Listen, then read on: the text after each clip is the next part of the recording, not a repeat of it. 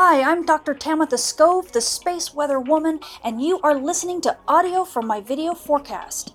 So when I reference something to look at or to watch, if you want to see it, just visit my YouTube channel or check it out at spaceweatherwoman.com. And now, here is your forecast. We have big solar flares, a big radiation storm, and we may get clipped by a partially Earth-directed solar storm. Those are the stories in this week's Spotlight.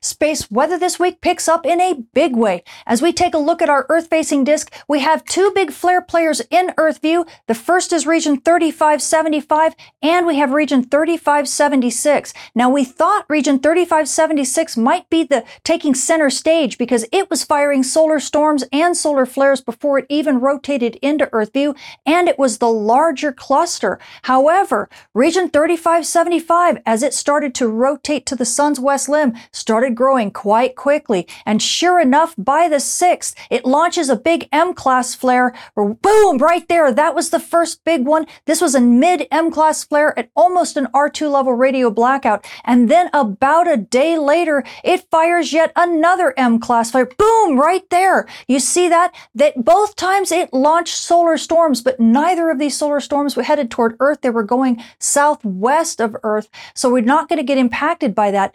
But not to be outdone, region 3576 then fires an M-class flare right about here. I'm trying to wait for it. Bam, right there. That's an M-class flare. It was a low-level M-class flare. We also had a little bit of a filament eruption there. And if you watch right in this region, you'll see another poof. And that was another filament that launched that we think is actually going to be partially Earth-directed, and it may clip us just a little bit to the south. You'll see it right here.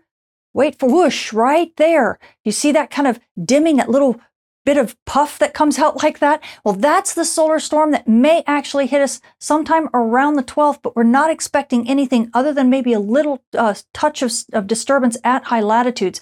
Anyway, back to region 3575, it was not going to be outdone because just shortly after that solar storm launched, bam! Right there, it fired yet another M-class flare, and it still wasn't done. This region is rotating to the sun's west limb and now rotating behind the sun's west limb. And wait for it. Bam! Right there! How many bams do I have to say? This is the X3.38 class flare. Now, this flare, believe it or not, as impressive as it was, we didn't even see all of it. So this was actually a bigger flare than we even got to see in Earth view. Thank goodness for that, because as we take a look at our DRAP model, this is the model showing how the ionosphere, how the upper atmosphere ends up being kind of trashed really by the intensity of this solar flare. You actually see wham right there. That's the X3.38, and you can see the radio contacts. You'll actually see them. They're all disappeared right now, but you'll see them start coming back. In fact, as this solar flare started waning, it took a while for the amateur radio contacts to kind of repopulate. So this is caused a big issue for amateur radio operators on the day side of Earth, which was, at the time of this flare, which was basically across the Atlantic. On top of that, we started getting an S2 level radiation storm. That's the level that it's at right now. In fact, it's continuing to climb as of this posting. So we're going to be having to watch this and deal with it over the next maybe 2 or 3 days before things begin to calm down. And so aviators, definitely be sure to check those ICAO advisories often, because these polar cap absorption events, these things actually end up causing issues not only for GPS navigation, but also HF radio communications, especially over the poles. And likely big flares are still going to be on the menu, despite the fact that this region's now rotating to the sun's far side, because region 3576 is beginning to show evidence of growth again. As we pull up the magnetic complexity here, you can see the region early on. This is the last 48 hours of this region. You can see it actually was having a lot of activity in the main part of the spot right here. And this is what was causing the smaller M-class flares as it rotated into view and kind of as it moved to center disk. But watch up here in this region, you'll see a lot of blue beginning to develop over the last 48 hours. And you start seeing a bit more flare activity. Watch it growing right up in here. See this? And whoop, boom, boom, boom. Look at that. See all that little activity there? That's what we're worried about. That's what's actually part of the new growth that we're seeing of this region as it's crossed now central meridian. And that means it may do exactly what region 3575 did, which is grow quite rapidly as it rotates to the sun's west limb. So we will watch that, because if so, this thing is not out of the running yet to be a big X-class flare player. And just as we began to talk about region 3576 getting more active, it actually happened. In fact, it's due to this region right here, region 3584. Before this region was even in Earth view, it's been firing off solar storms and solar flares. And sure enough, as it continues rotating, you see at the beginning of the 10th, bam, right there, it fires off an M3.4 flare, and it looks like it triggered region 3576, because just a few hours later, look at this, wham, right there, it gets a near M-class flare and is all back up. And you take a look at these regions in here, you will see there's actually several dimming regions that grow right there and right there. Now, these dimming regions mean that there's an Earth-directed solar storm, so we are watching region 3576 very carefully, because this region is likely going to continue to be more active as it rotates to the sun's west limb, and we have region 3584 also as a big flare player. Now, taking a closer look at that solar storm that's on its way to Earth, we switch to our solar storm prediction model, Enlil. Now, this is NOAA's version of the model. The top panel's density, the bottom panel's velocity, and you're looking down at the sun from the North Pole with Earth being off to the right. And as we set this solar storm model in motion, you can see those solar storms coming out. First, we have one that was launched back on the 8th and it's moving very, very slowly, but it definitely could have a partially Earth-directed component. And then you see that second solar storm. This is the faster one that was launched on the 10th. In fact, you can see them actually merging together there. And the impact looks like it's going to be late on the 12th, likely into the 13th. And NOAA has this actually being a pretty decent size impact, but not expecting all that much because the speeds of these structures are quite slow. So expect to have some impact right around the 13th. And this is great for aurora photographers, especially at high latitudes, but we might see a little bit of something into the 14th before things calm down. It's kind of hard to say, but it sure makes for a nice Valentine's Day. Switching to our moon, we are now passing through the new moon phase on our way to a first quarter, and by the 14th, the moon will be about 27% illuminated. So you night sky watchers, if you want to catch those dim objects in the sky, this is a good time to get close to someone you love. Now, switching to our solar storm conditions and aurora possibilities over the coming week, we are anticipating the hits from those solar storms that were launched on the 8th and on the 10th.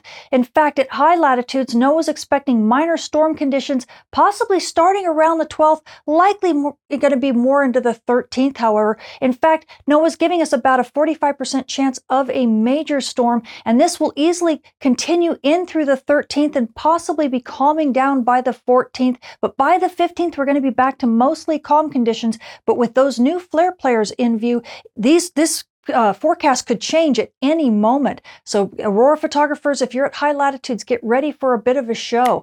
Now at mid latitudes, well, we're still expecting mainly unsettled conditions, but by the 13th, we could possibly see active conditions with possibly about a 45% chance of a minor storm. But again, this should settle down by the 14th and then into the 15th.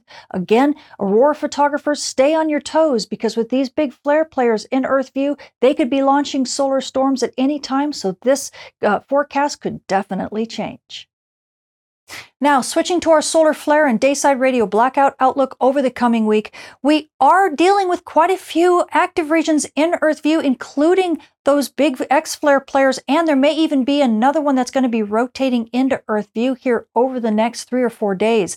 We are sitting well into the triple digits. In fact, we will probably climb a little bit as we move through the 5-day when it comes to solar flux, and that means radio propagation on Earth's dayside is doing very well. However, it's going to be be noisy because of those big flare players. In fact, NOAA's expecting moderate noise and up to about a 60% chance of M-class flares at an R1 to R2 level radio blackout, and even a 25% chance of X-class flares here over the next day or two. Then we settle down just a little bit. I'm still thinking we're going to be sitting around 15% chance of X-class flares right around the 12th, and we can actually even see that climb as we move in through the end of this week, and that's because of the new regions that are going to be rotating into EarthView here over the next couple days. And we are definitely going to be paying attention to region 3576 as it rotates to the sun's west limb. So amateur radio operators and emergency responders expect radio blackouts to be on the menu, and GPS users definitely stay vigilant, especially near dawn and near dusk. And now switching to your radiation storm and polar aviation outlook over the coming week, we are having a S2 level radiation storm right now. This means we are sitting at the D2 minor range. In fact, we're at the higher end of the D2 minor range with this S2 level storm. And this is actually going to continue easily over the next few days. We'll slowly begin to diminish, and this is at flight level 360. By the 11th, we're expected to be in the S1 range, and that might even continue through the 12th and into the 13th before we drop down below the S1 range. In fact, NOAA's expecting that we'll be definitely in the S1 to S2 range over the next few days, and even down to about a 25% chance of still being at the S1 range by the time we reach the 12th. So aviators, and this does include flight crew and high-risk passengers, definitely take this into your flight plans when it comes to radiation dose. You're going to get a little bit of one, especially if you're flying at high altitudes and high latitudes and long intercontinental flights. So definitely take this into your plans, as well as pay attention to those ICAO advisories, because they're going to let you know what the space weather conditions are on a moment-to-moment basis. So the space weather this week is getting very exciting. Not only do we have big flare players in EarthView, we had region 3575 give us that big X flare, and now we have region 3576 and a new region 3584 joining the fray. So this means amateur radio operators and emergency responders, you're going to be dealing with big radio blackouts on Earth's day side easily through this week and possibly in through next week before things calm down. So just kind of grin and bear with it. Now, we also have several solar storms on their way to Earth, and these solar storms should be hitting us around maybe late on the 12th into the 13th. Aurora photographers at high latitudes, you'll definitely get a good show. Aurora photographers at mid latitudes, you might even get a good show as well right around the 13th, so keep those battery charged. And now also you GPS users, well, things aren't looking all that great for you right now. You're going to have to stay vigilant near dawn and dusk, especially with these big radio blackouts that are occurring on Earth's day side. But then when the solar storm hits on the 12th and 13th, you're also going to have issues with GPS reception on Earth's night side anywhere near Aurora. So definitely stay vigilant. And if you happen to be a UAV pilot, be sure to calibrate your magnetometers often once that solar storm hits. I'm Tamitha Skov. Thank you for listening.